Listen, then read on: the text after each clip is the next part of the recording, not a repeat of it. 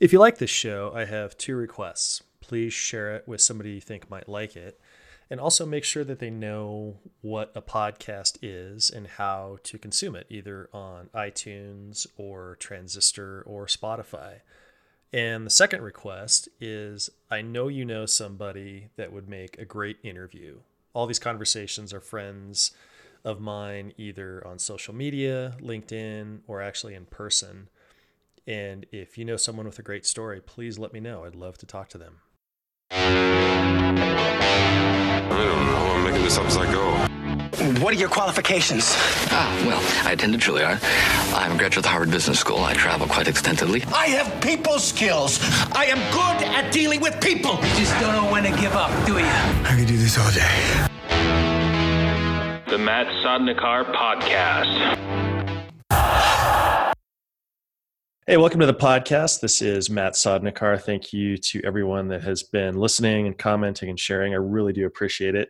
And with me today is a longtime friend, Jean Hadzi. He is the Senior Executive for Client Services at Opteamix, also the VP of NAMIC in Denver. We'll get into that.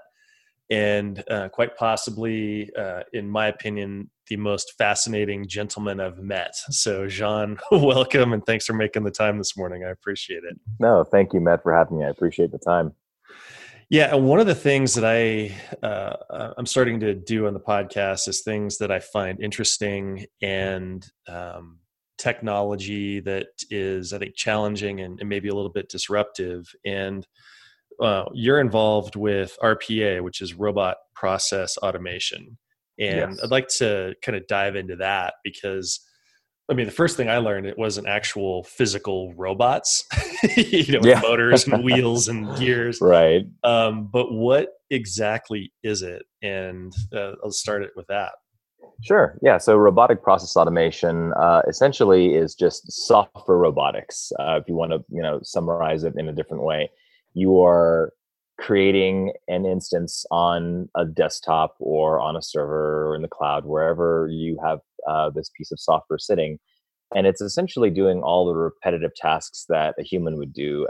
It was designed really to help reduce the swiveling between applications. And so where you have, these monster ERPs like your SAP and your Oracles and so forth, that are really just geared towards, simplifying business process. This actually kind of says, well, let me take these disparate software systems, and rather than designing this really grandiose platform, let me just mimic all of the functions and the actions that a user is going to be going through. So the clicks, the typing, the repetitive actions that people just do just to get a singular task done, and let me just automate that. And so you have a bot that can do, I think it's per operation, a tenth of a second, if I remember correctly what the statistic was, if I'm using one particular platform out there. And there's several of these platforms that are out there. Some are geared more towards the contact center, some are geared more towards the business process, and usually they tend to overlap. But if you've got highly repetitive work, a lot of data entry, if you've got a lot of swiveling, even if there's some minor sophisticated actions that have to take place, reading documents, extracting data, extrapolating data, the bot, in quotes, I'm doing air quotes here, will go and do all of those things. And it allows a person, rather than, just doing these menial repetitive tasks, to think of more higher level creative thinking. So it was a very long-winded explanation, but you're able to have the bot go from an Excel sheet, pull data, enter it into a web form or an RDP session, and then run a different function or even monitor something. Where it's best used, where in our particular environment, is for a large ISP. This thing is essentially able to go in and monitor certain systems, trigger alerts, do what it needs to do for the business to help, mitigate, human interaction where it's either unnecessary or it's not going to be as quick. So that is the robotic process automation like being generalized. There's a lot more that's out there that can be done using AI and machine learning with these bots that I'm not as qualified to explain or as technically driven to bore people with, but that in essence is what it is. Well, I attended one of your seminars or overviews, and I was fascinated by it. And you touched on this briefly, and that it's not meant to eliminate a worker; it's meant to make them more efficient. And the other Yes. part of that too was that it's not Skynet; it's not running just unsupervised. And I thought that there was, error conditions and guardrails built in that. I think part of that in the sales cycle is addressing people's concerns, maybe misconceptions or, initial experience with it. But I I was impressed that despite being a technology and an automation, that you're approaching it with the person in mind as well. Exactly, Matt. The thing about this technology, and really when you mention the word robot, people have this visual, of an Asimovian sort of, robots and machines taking over, and then you obviously bring in the James Cameron fun flick right there for Skynet. That's all well and good, but garbage in, garbage out, right? I mean, it's one of those things that it's not programmed to take the place of creative thinking.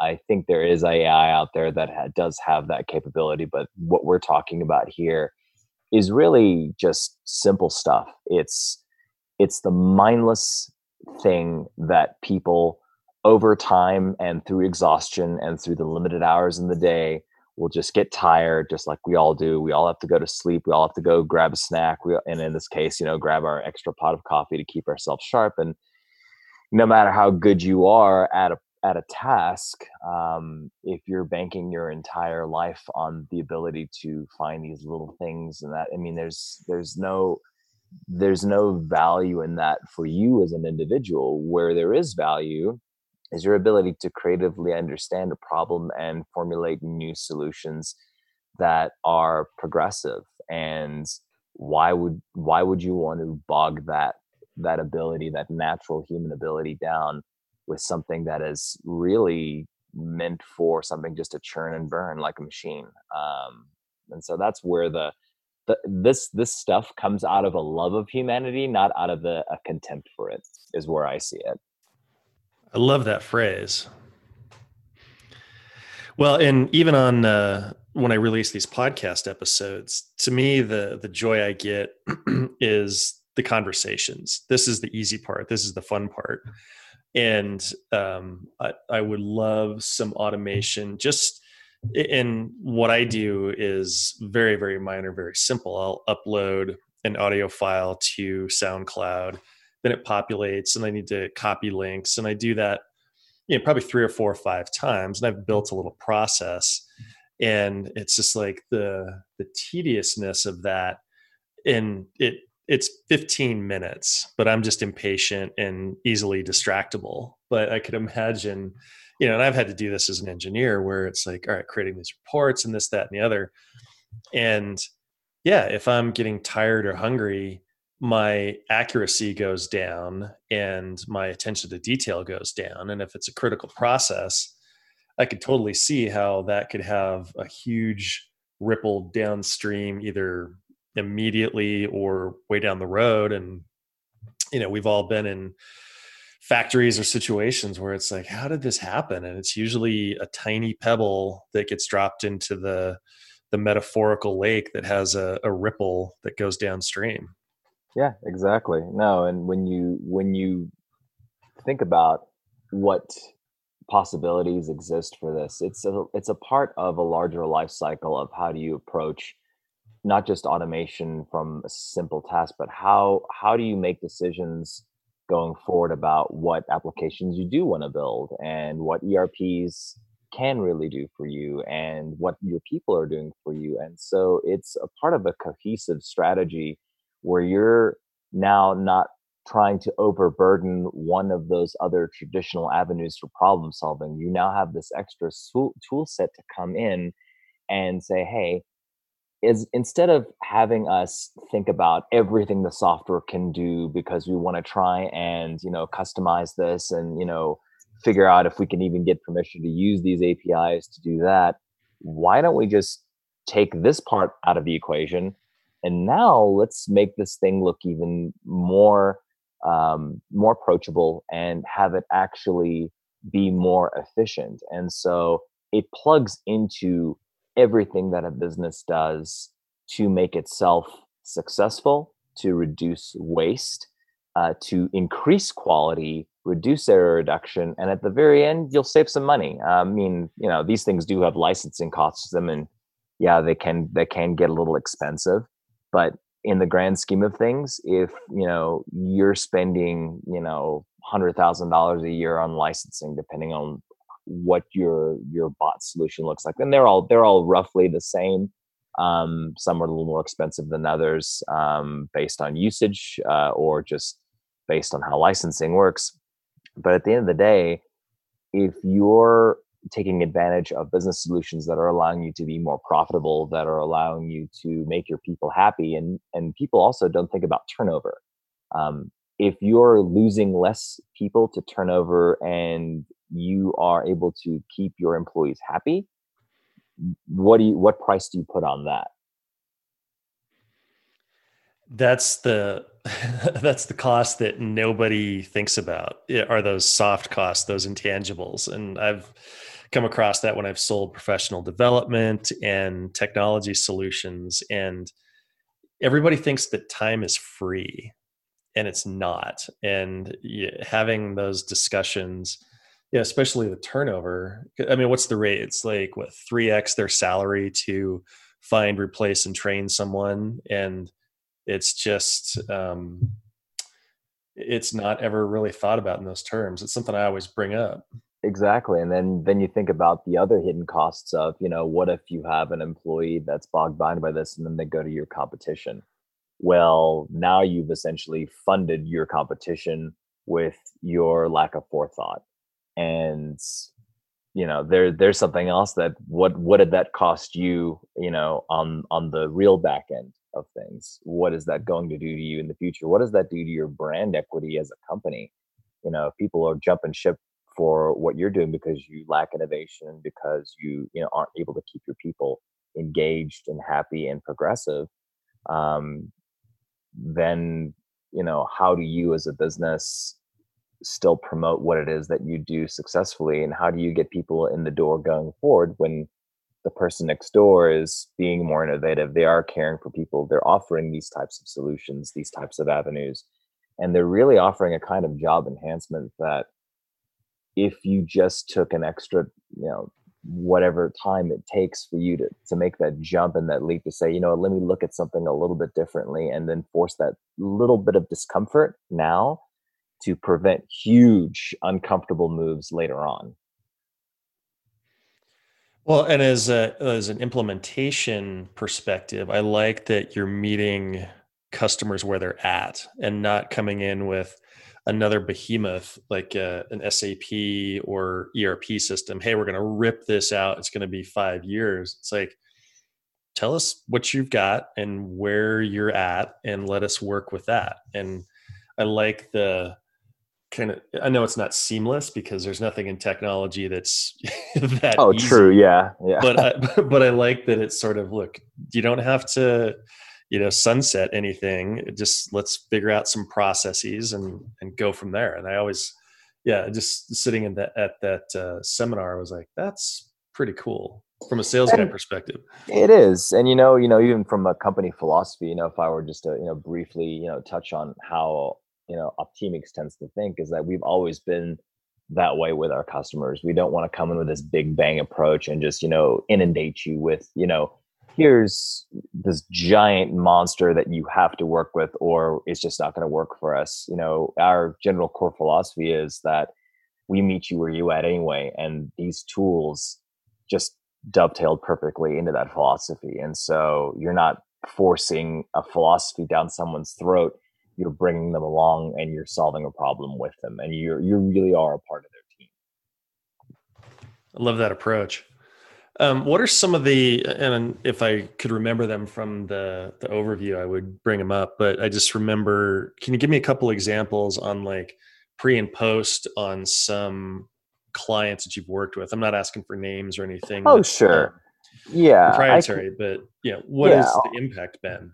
I'll give you a classic example from one of the early companies that we met. There was a large manufacturer of that's they do a bunch of different things, but one particular product line that they had was actually based in Mexico, and they were having people checking invoices. And so what the way they were doing it was they would have one person enter an invoice, and then they would have another person enter in that same invoice simultaneously. And to some degree, you would have two people entering in data, and if the data matched, you knew it was correct. If one person was off, you knew that that had to be reviewed. And so you were paying for essentially people to double double work to do the same work twice and using their own double work to check it. And so that was, you're having to hire double every time you're trying to actually get a invoice going forward.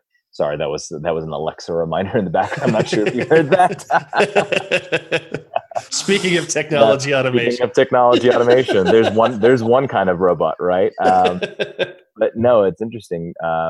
So when it comes to those invoices that were entered in twice, that was the way that they were trying to, figure out how to be accurate.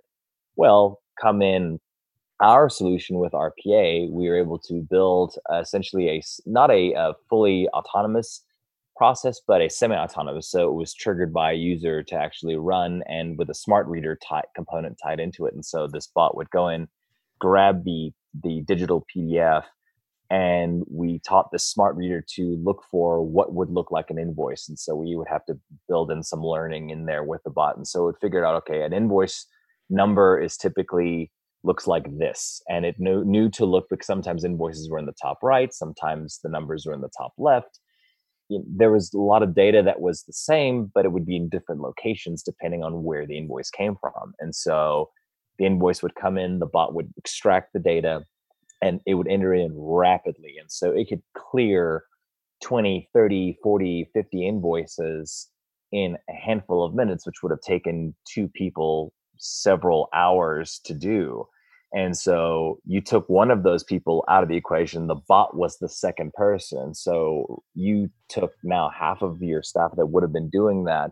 Now they're doing something else. Now they can go work wherever else the business needs them. And so eventually, if I remember correctly, this same client then was able to take both people out of the equation and retool how they actually work that going forward. Now, you'd be naive to think that yeah, are we gonna keep hiring those people? Did we keep some of those? No, obviously not, right? But you now could take existing staff and then move them somewhere else. And then if people were truly, that was the only thing that they were doing and they were redundant, that was a bad hire to begin with. And so it's exposing bad hires. So for them, it exposed the unnecessary hiring. It exposed hiring people that really didn't want to do the job to begin with. And if they had other stuff that they were just pulled into, so those people are now doing something else. And then the bot was able to run 100% error free after a while once it learned the invoicing process. And they were able to save hundreds of hours a week in just review cost. That's one small example where there's an impact. The second example that comes to mind with one of our other clients, I can't mention too much details about this bot process that we offered, but in that particular case, they spent very little money on actually building the process, which was a fairly complicated process. And the amount of savings is actually making them money because it's reducing triggers for alert responses that they have in the field. And so normally what would happen was their call centers would get spun up whenever alerts would happen, a specific kind of alert, and they would have to deploy vehicles in the field and have people on standby taking calls when there's outages. And now the bot picks up whatever alerts they have, does the appropriate routing, flips the appropriate flags, doesn't trigger an over response. And the lack in response is actually netting them 10 times what it costs them to build the bot per month. So those are and again, these are two extremes, right? It's not always the case where it benefits that much, but even if it doesn't net you a profit, even if it doesn't net you that kind of employee savings, it's doing something to have you think about your business differently. And that can lead to greater change down the line. So it sounds like you go in and evaluate the current processes, whatever they are. And Yes. are people, how objective and how aware are they when the results of that initial process and time study come back? And I guess my question is, do they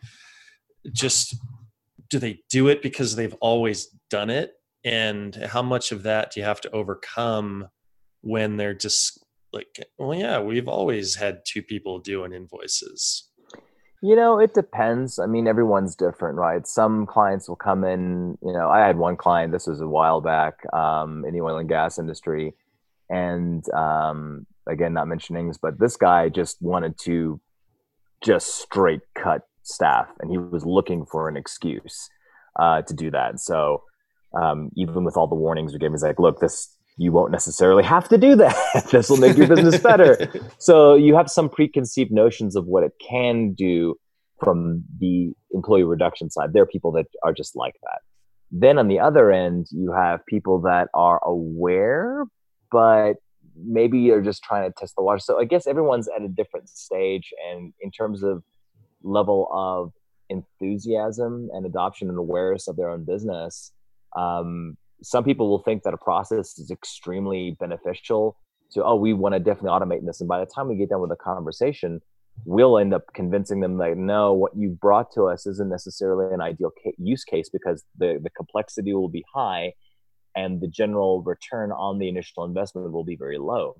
But then somebody will mention something in a side conversation about this highly repetitive thing that's out there where the Joe is taking data from Excel spreadsheet A and putting it into B, and they just, move it over. And it's like, well, wait, what about that? That's a simple process, low complexity. They're only spending a few minutes on doing it. Okay, so maybe it's not great. So we have to look at time spent as well. So sometimes we'll get in a conversation and we'll identify something that they didn't even think of as a process that could be automated. And we'll say, hey, why don't you try this for your proof of concept or for your pilot? And everyone comes in at different levels, but it's the level of awareness as to get back to answering your question, the level of awareness coming in can shift. Sometimes it's right on, sometimes it's completely off base, and then sometimes it's somewhere, where it's just the things around the process that end up being the targets, not necessarily what was brought to us in the first place. I remember a couple of jobs ago, I think when we first met, probably 8-10 years ago, we had a document imaging and automation thing that we were selling, kind of a workflow automation. Mm-hmm. And I was talking to an oil and gas client, field services actually, and they were responsible for putting the staff on the rigs to actually drill and do that. And they had at least got technical in that their staff would fill out the Excel sheets and then send them back once a month to do payroll. And I asked this question, I said, I'll tell the story. I was like, you literally do this? Because what they had to do is they had to do one stack of paper. They'd print out all the Excel sheets, stack them up and do payroll. And then they would separate all the sheets out for accounts receivable for all the different oil companies they were working with.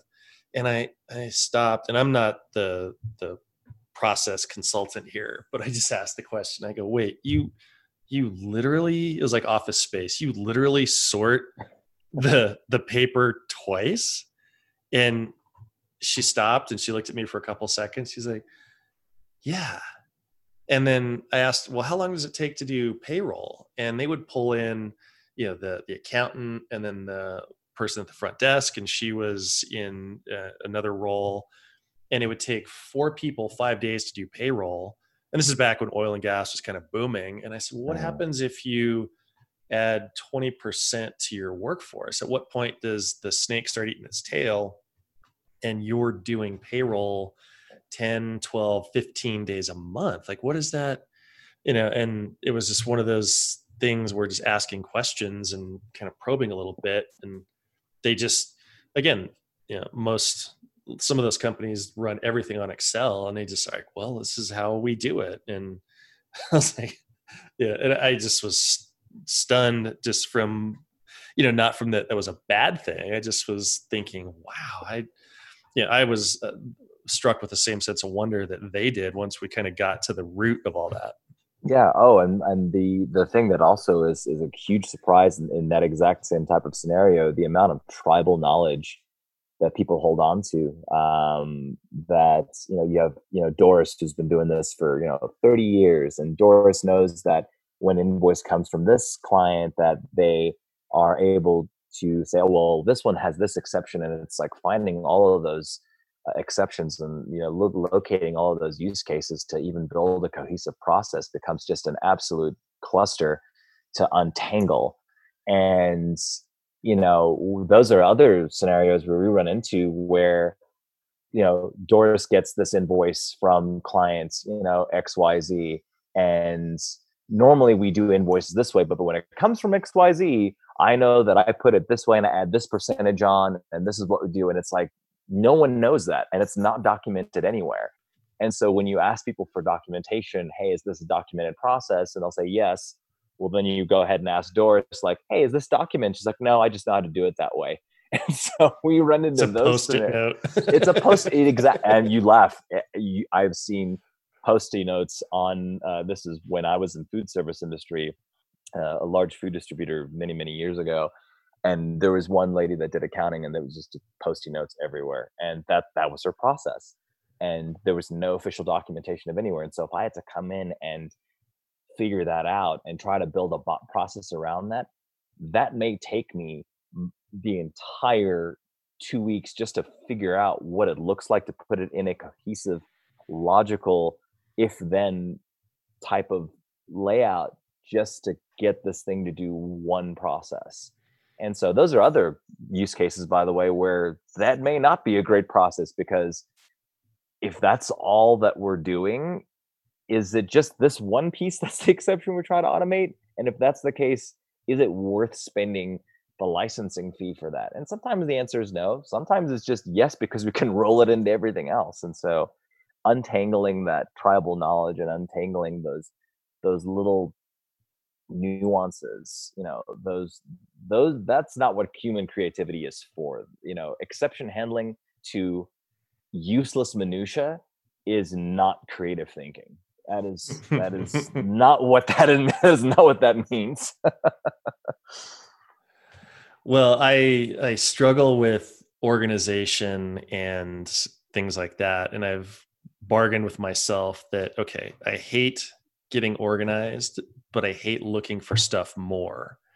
And when I'm trying to find my phone or my keys or things like that because I was distracted and set them down, it takes me out of that flow and out of that space. And that's just a personal example. Yeah. Being around the house. And if you factor in a 50-person, 100-person organization and decision fatigue, Einstein wore the same clothes and had the same thing for breakfast. Like, it's not an important decision that needs brain power. Save that for something that really matters to your life or your company. And the more that I dig into company culture and then processes and automation, and I see the inefficiencies, like I'll be at a restaurant and I'll just watch, and it's like, oh, that the cashier went to go get the food out of there, and this, and then now this is backing up, and just, wow, it's a curse and maybe a superpower to see, those inefficiencies. But so you multiply that in one restaurant, and if it's a national chain, they're all doing that. That's just money flying out the window. Yeah, absolutely. And there's tons of inefficiencies like that in our process that creates that decision fatigue. The more of that we can move on to just things that help us take care of that. And so we don't have to add any extra thought to it, the more efficient we will be and the more energy we'll have to actually dedicate to solving the problem. And, you add on useless piece after useless piece after useless piece, and then you start finding that you're placing importance in things that are not important at all. And we don't want that. And that's part of, why I enjoy what I do. I'm not going in to sell you a thing. I'm going in to figure out, you know, what does it look like to be a part of your team? And I'm going to come in with an outsider's perspective and say, okay, well, so this is what it feels like to be a part of your team. I hate myself and everything I'm doing. And let me tell you why, and coming in to bring in a different level of expectation of what this could be. And what it usually ends up resulting in is a new level of joy in the people that are working. And now you don't have to worry about getting bogged down in just being frustrated.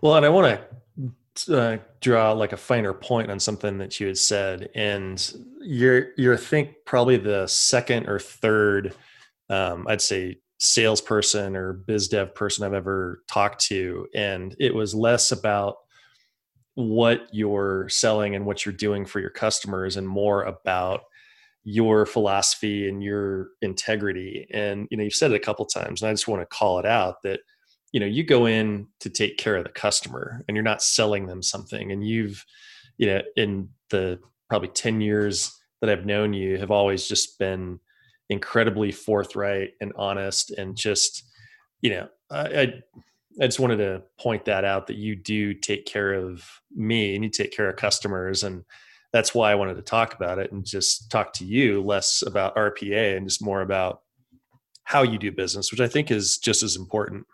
It is, and I think people, and the thing is, whenever you come in with the sales hat on and you show up, everyone frames you the same way, especially if they're getting inundated with cold call after cold call, and with, here's, our little thing. It also comes down to expectation, right? What do you want out of this interaction? And sometimes I do catch myself with a casual conversation. I say, here's kind of what it is, and I leave it alone, and I try to figure out how the conversation is going to start, and I try to figure out, is this the right time for us to even talk? Because sometimes it's not. And and sometimes I'm not the right person to do that. And if you come in with a solutions attitude, you will want to help the person more than you will want to sell the person. And I've had people come up to me and say, hey, what do you think about this? Can your company do this? Like, yeah, we could, but how do you want to do business? And then I listen to them and they say, this is how I want to do this. Like, that's not how I do things, but my friend Matt over here can do it that way for you, because that's how he runs his business. And I think that might be a better match for you, both personality and business process wise. And then sometimes it's just a personality, conflict, where people just, you're not the right person for that personality. And you have to be self-aware enough to know that, okay, I immediately know that you need someone that's going to take a certain level of communication with you in a certain style that will work with you better. And there's very few people that I can't figure out a way, because for me, it's understanding, what do you mean when you say what? And people will often use terms and will want to express a need or desire to do something. And then the terms that they're using with you, you have to be able to say, okay, what did you mean by that? Like, because when I say that, I mean this. Mm-hmm. When you say that, do you mean the same thing? And you'll be surprised how often the answer is, well, no, I meant actually this. Oh, okay. That changes the conversation. But it's being willing to understand that, even though we all are, let's say, and again, I'm going to frame this in the English speaking, countries, because there's a lot of ways people communicate around the world, and language is a huge determinant in conveying meaning. But just because we speak the same language doesn't mean we're saying the same thing. Even when we're using the same words, even when we're saying the same phrases, we tend to listen to our inner meaning and express it in a way that we think someone will understand it, but the two often are disconnected. Yep. So true. So true. Didn't mean to make this a philosophical diatribe, but it ended up going there. No, I'm glad you said that, because like I said, I wanted to have you on just more about your character than about what you're selling, but they, in some ways are inseparable, but they're very, very important. No, So, absolutely. take me to what Namek is. So you're the VP of Namek Denver, and Yeah, talked about that via email and a couple times. of course. Yeah. So NAMIC stands, just to take the abbreviation out, it's the National Association for Multi-Ethnicity in Communications. It used to be in cable. Started in 1980 out of, I think it's New York is where it started. And the organization was primarily designed to bring inclusivity and culture to the cable industry, TV cable industry. So your multi-service offering providers like your Comcasts, your NBC Universals, all the brands and love that you see on TV that support television and communications and radio. And it is an organization founded on the principles of bringing inclusion and diversity to companies in their workforce, and representation across African American, Native American, Hispanic communities, LGBTQ. I'm sure I'm missing a letter in there, as I always make sure I'm including everybody in that. But everyone has a different story to tell, and your perspective and how you grew up, with the struggles that you grew up based on your background, your ethnicity, that's important, and that shapes and frames how you solve problems. And so NAMIC is designed to progress that message along. And I was brought in as VP when the former vice president ended up moving to Alabama. Very lovely gentleman named Garth David, who asked with our president here in Denver to ask me to take on that role. And in Denver, we have a really diverse community, and NEMIC Denver, I think it now stands, I think we're somewhere over 300-400 members. The last I checked, I have to double check the numbers, but I know it's a terrible thing for me not to know. But we work with people in those companies. And the thing is, I'm, as far as I know, the only software company a part of the organization. And just because it says in communications, that's the diversity part. That's, NAMIC needs to be diverse in industry as well. And so with the new national president, Shawnice Washington, coming in, she wants to bring in other companies that are not just your traditional cable companies and media companies, software companies like an Opteamix, like a Quandary Ventures. We are all in the business of communicating to each other, and that is a universal truth. And NAMIC is an organization that when you are a part of it, you now are giving a verbal and an understanding handshake with someone from a diverse background.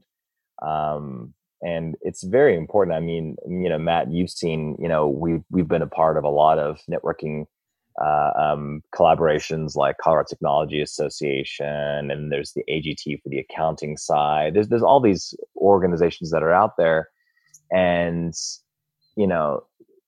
having a NAMIC be a part of your business, your industry, it's just showing that there's a cause and a care for diversity. And there's always a cause or care of diversity, whether or not you are a part of a multicultural organization like NAMIC. But I think when you are truly a part of it, you gain the benefit of seeing the world through someone else's eyes.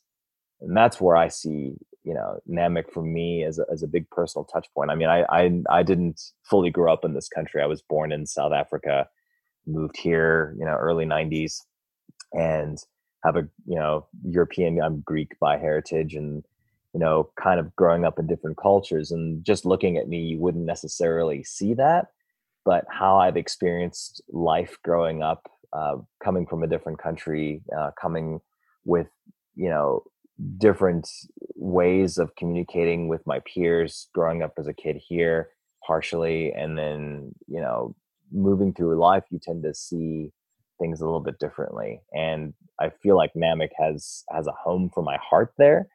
And I guess there's no better way to explain it. It's just finding a way for others to speak and see each other, and see the perspectives that they bring. Because yes, we're all human beings, but we all have a fundamentally different experience that is valuable and that needs to be shared. Well, and I think it makes, excuse me, an organization stronger, because if you just look at diversifying the talent based on experience, that's good. But if you're opening the awareness to your mind of the diversity by gender and by culture, then you've broadened the knowledge base so much more that it can only benefit, the tasks. It can benefit the project, the company, the bottom line, customer experience. If you just open that up to getting all those perspectives, if for no other reason other than profit margin, but it just makes for a stronger effort across the Yeah. board. No, and you know what? A phrase comes to mind, and I don't know that it's necessarily unique to this individual that told it to me, but I remember a friend of mine saying, being good to people is good business. And what does that mean, being good to people? That means being inclusive of your culture, your heritage, your struggles, and, acknowledging that, but not necessarily just acknowledging it, but embracing it. And I think that has to be done in any organization. When we were getting trained up for Denver Startup Week, Charter Communications did a short seminar on being inclusive, and more from the disabilities perspective. And something that and again, not ignorant to this fact, but wasn't completely aware, they talked about invisible disabilities. And Mark, that was leading the discussion, he has hearing aids, and never really thought about that. And that make sure you have, and just simple things that were not hard to do. Make sure you have a couple of seats reserved up front, and say, hey, if anybody needs to, be around the speakers and have a better volume, please come up front. Or visual impairment. And it's not that somebody is completely blind and walking with a cane, but maybe they just have a hard time seeing, do the same thing, and just make them feel welcome and understanding that there was invisible disabilities. And I was like, oh, okay. Not a problem, easy to do. Cool. Thanks for letting me know.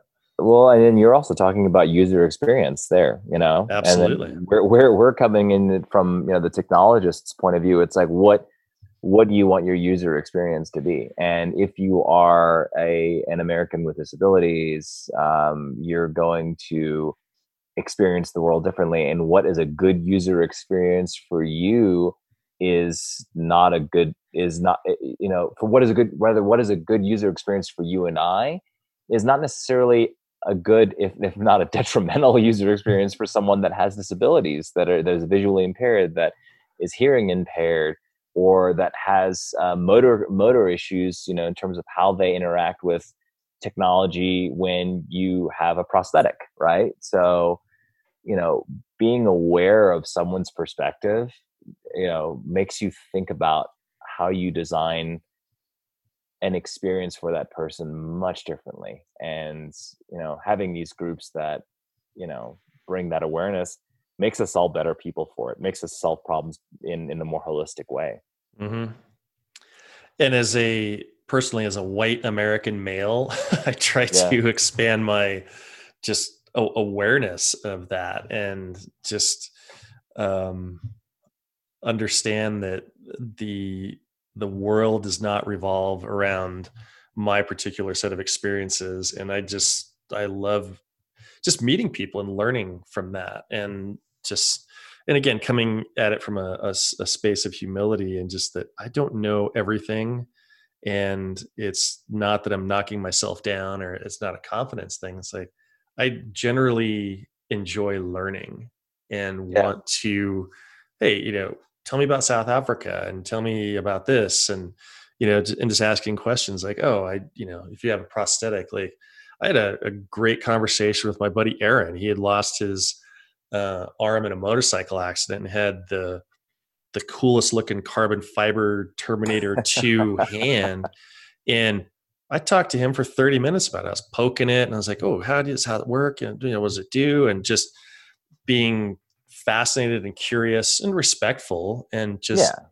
but again, just not ignoring that he's got a carbon fiber hand. But let's talk about it. Let's just be interested and genuine and conversational about it, and building a connection. Yeah, and it's funny because people, when you see this happen a lot, especially if you're kind of that third audience observer, right? And you see two people interacting, and you see one person with a clear disability, and the other person is trying to like not look at what's going on, and it's like, no, don't do that. That just makes it more awkward. Don't like blurt out. Also, I mean, there's a level of decorum that goes with that social interaction, and acknowledging, but not necessarily, acknowledging, not totally avoiding, and then having that little bit of extra, just manners, right? As far as human beings are going, I think we forget that simple words often are the best way to describe how we should interact with someone, and manners to me is the highest form of class. So, Mm-hmm. and it's the best way to really build that relationship with someone and show that respect. I don't know. It's the simple stuff always, to me, is oftentimes the most overlooked and the most important. Agreed.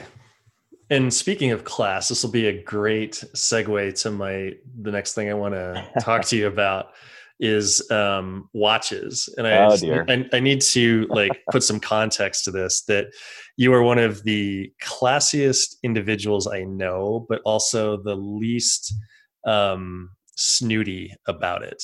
And you're just, I think you like nice things, but you're not a snob about it. And with that, let's talk about watches. Sure. Yeah. That's a subject I'm going to have to, hold back quite a bit on, because I could talk hours and hours and hours about the subject. But yeah, I got into collecting at a very, very young age. And then really, I didn't obviously acquire my first piece, my first personal piece until, get your big boy job after college. And then, you actually have money that you can get something with. But the first watch I was ever given was a 1960s stainless steel Omega Constellation with a date. And I was given that watch by my grandfather, my dad's dad, and gave that to me when I was, I think, 7 years old. I had no business owning this watch, Matt. I had no business owning this watch. I had no business wearing this watch where I wore it. Somehow took care of it its entire life, and the watch is still with me today, of course.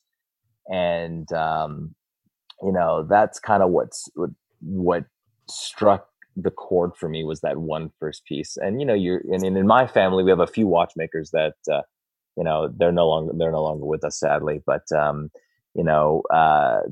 we grew up around this stuff, and it was important to give the gift of a watch. It was something that was seen as a very special thing in my family. And I've become the custodian of most of my, at least in my immediate family, their watch collections. Some family members just said, what, I'm just going straight to Apple Watch. Screw all this mechanical, analog, arcane things. I'm like, all right, I like the old and the classy. And a good watch for someone, is extremely subjective, extremely personal. And for me, I collect because of that one memory. And, been collecting for now, Jesus, we're going on over 30 years now at this point. And it's sad to say, there's a lot of watches I've bought and sold and traded, and it becomes a bit like a prion disease, right? You get the one, it just infects you. And for me, it doesn't matter whether I still own the watch or not. I still have the same sentimental attachment to the memory of it, whether it's still in my collection or not. And I tend to focus on specific, usability of a thing, right? And I think someone, and I can't remember who I'm actually going to take this quote from someone very famous, that was on there's a watch blog publication out there called Hodinkee, wonderful online publication. How do you spell it? Hodinkee, Hodinkee. Started by a guy, Ben Clymer, and a couple others. I'm probably bastardizing the history of the finding, but Ben is the main guy that founded it. And it was one of the bigger online watch publications that was around, and they've got quite a bit of clout these days. But there was one of the recent interviews they do these talking watches segments, and the one question you ask a watch collector or any person that's into the hobby is, if you ask them why they collect, the one answer you will never hear is to tell the time. You will never hear that. There's always a story like the story I started with. But for me, I take just as much joy out of wearing this little $100 Pulsar LED watch that I have with a red LED dial that's cool as hell from 1970. I've seen that. That's a cool watch. I like that. It's a wacky watch. They've actually recently re-released this type of watch again. So it's like, oh, cool. That's coming back again. Nice. As much as I wear, the Omega or any of the other watches that I have in my collection, but there's always a smile on my face when I look at the time. And the main thing I do is when I look at the time, it always brings me back to the present, because when you're looking at your watch, what time are you looking for? The time it is right now. So, but I don't know you met me, you know how this works. I'm going to ask you a question, kind of turning it back on you. What do you think of the hobby, at least from the outset? And now what do you think now that you've kind of had enough of these long, boring conversations with me going forward?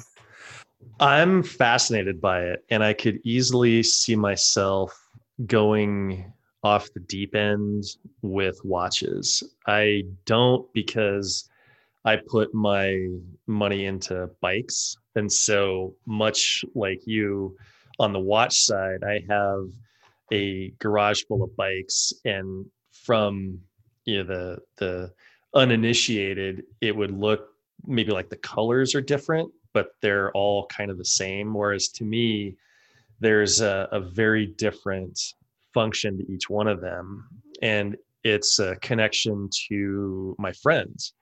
And I got into it, I mowed lawns as a kid for buying or getting money to buy a Schwinn 10 speed. And I would love to have that bike back, and it wouldn't fit me. And it just to have it and just to see it would be great.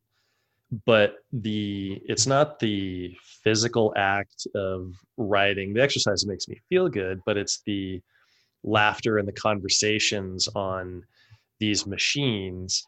And I do have, I think, 6 watches, and I go super cheap again because I go expensive on the bikes.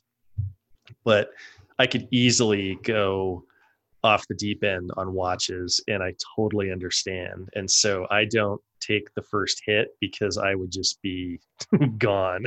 Oh yeah, no, it gets bad. I mean, and also depending on what you buy first, there's certain brands and certain types of watches, and it affects everybody differently, right? And the appreciation of what the collecting is, because I don't collect clocks, right?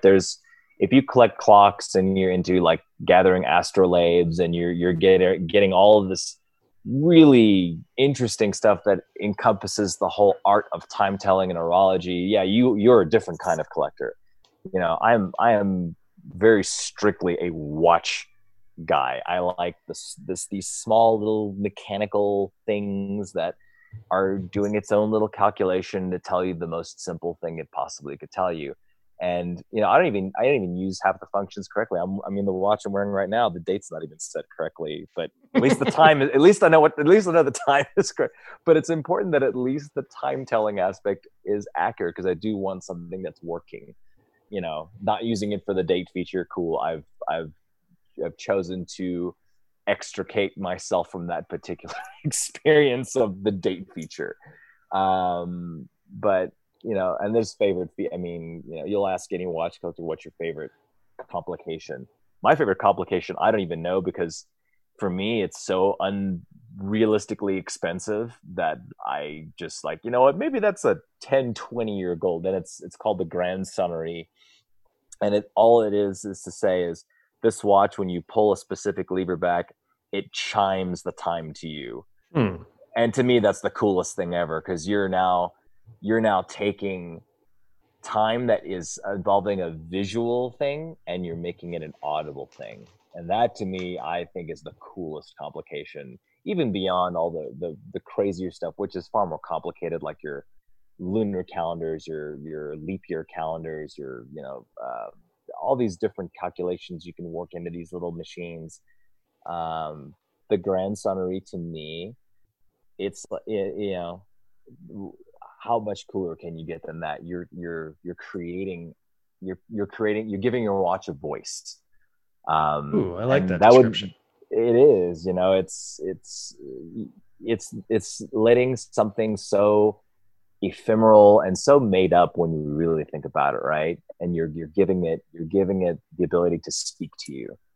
And that's what I love about that complication. Very expensive to get into one of those. They're not easy to make. And getting the sound right, and there's so much you can go down that rabbit hole. That's easily my favorite complication of all time. And it's not particularly useful, but I guess if you don't have to look at your watch all the time, I guess it has some use there. So that you may have answered my question, like the lottery watch, you win Powerball. Is that the one you're going to get, or is there another one? Oh my God, don't even ask me that question. The lottery watch, that would be a complication. I would then, and the thing is, I think I would know which brand I would go for it, but I truthfully don't know. Honestly, that would be the one that I would target for sure. That would be okay, let's try and find one. And that even if I had the money, let's say today, it would take me 4 months to even find the one I want, if I could even get the one that I want, because they're also very exclusive. I mean, not everybody can be allowed to buy them, which to me is absurd. If you have the money, if you have the money, and if I have the money and you have the inventory, this should be an easy conversation, but that doesn't always go that way in the watch collecting world. It can be a little bit weird that way. What's the favorite one you have in your collection right now? Man, the favorite one in my collection right now. And I know it's kind of asking like favorite bike or favorite child, but what's... God, that is tough. Yeah. Maybe frequency of wearing. What's the one that you wear more than favorite others? child, I only have one, so that's easy. Thank God. No, but as far as, man, and I don't want to go with a cliche answer. I've heard responses from other collectors like, what's the favorite watch? It's like, the one you're wearing right now. And it's like, okay, that's a little bit of a cop out, but I don't know, man. If I were to really say my favorite watch of all time, it's probably still that Omega Constellation. The first one for me, and I have other watches I wear far more often than that watch. I mean, you've got your diving. I'm a big diving watch guy, even though I'm not a big diver, which is bizarre in my opinion. You collect dive watches, yet you have never been actually diving, John. You barely go snorkeling. So, that I find is a weirdness in my own collecting. I just like how they look and how they function. But I wear the diving watch the most often, but my favorite of all time is still that Constellation. It reminds me of my grandfather. It reminds me of what is really important in life. And it's not just the family connection. It's the connection to how we all how we all have so little time together when we think about it, and how we really should appreciate that. And if I'm going to take this conversation in a bit of a turn in what's going on right now with current events, and how we're no longer able to see our friends and have that warm embrace with an individual, even that warm visual embrace, right? um it's something that watch reminds me of. What's important? It's important that you can have a tactile connection to a thing that is so very temporary and so underappreciated. And that's why it's my favorite. It reminds me of what's important. Um, you know, and my wife gives me the eye rolls whenever hey, do you think I should buy this? And she always says, no, Jean, think of, the house and stuff like that. And she's right. She's never wrong when it comes to that stuff at all. She's really never wrong at all. I'm probably earning some major points by even saying this, right? But, it's true. Reminds me of what's important, and not to forget, and to always remember. Well said. Well said. And just for context, we're recording this April 3rd, 2020. I have started doing that when I've been recording these, just so people have a timestamp. I always want the episodes to be timeless, but there's certain circumstances in the planet that just for sake of reference, I've just been noting. So yeah, no, and I think it's important that we as people, we as human beings, fellow Americans, citizens of humanity, so to speak, to borrow that cliche. I don't think we really appreciated each other as much as we do now. And there are still those of us that are probably, will hear this and go, oh, thanks for taking the sappy right turn, John, or the sappy left turn, whichever direction you want to take that. But it's not a joke to me.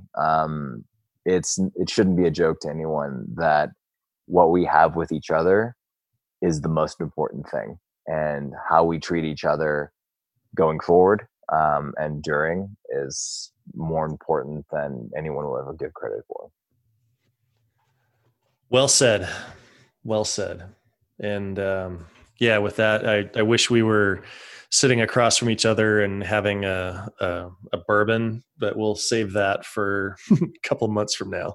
Yes, definitely will be required. Absolutely.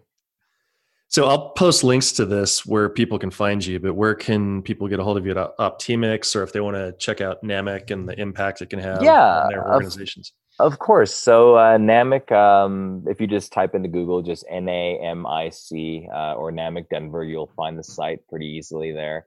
Opteamix, a little harder to search for. Our name kind of sounds a little weird, but it's Optimized Teams Mix is where it comes from. So if you just go to opteamix.com, that's OPTEAMIX.com. You'll find me. If you want to reach out to me directly, LinkedIn's the best place to find me. Shoot me a message, say hi, even if you just want to chat and hang out. If you want to talk watches all day long, if you want to talk technology, I mean, even I have my limits on that, but I'd be happy to chat about that as well. Jean, this has been great. Thank you so much. Thank you, Matt. Appreciate it.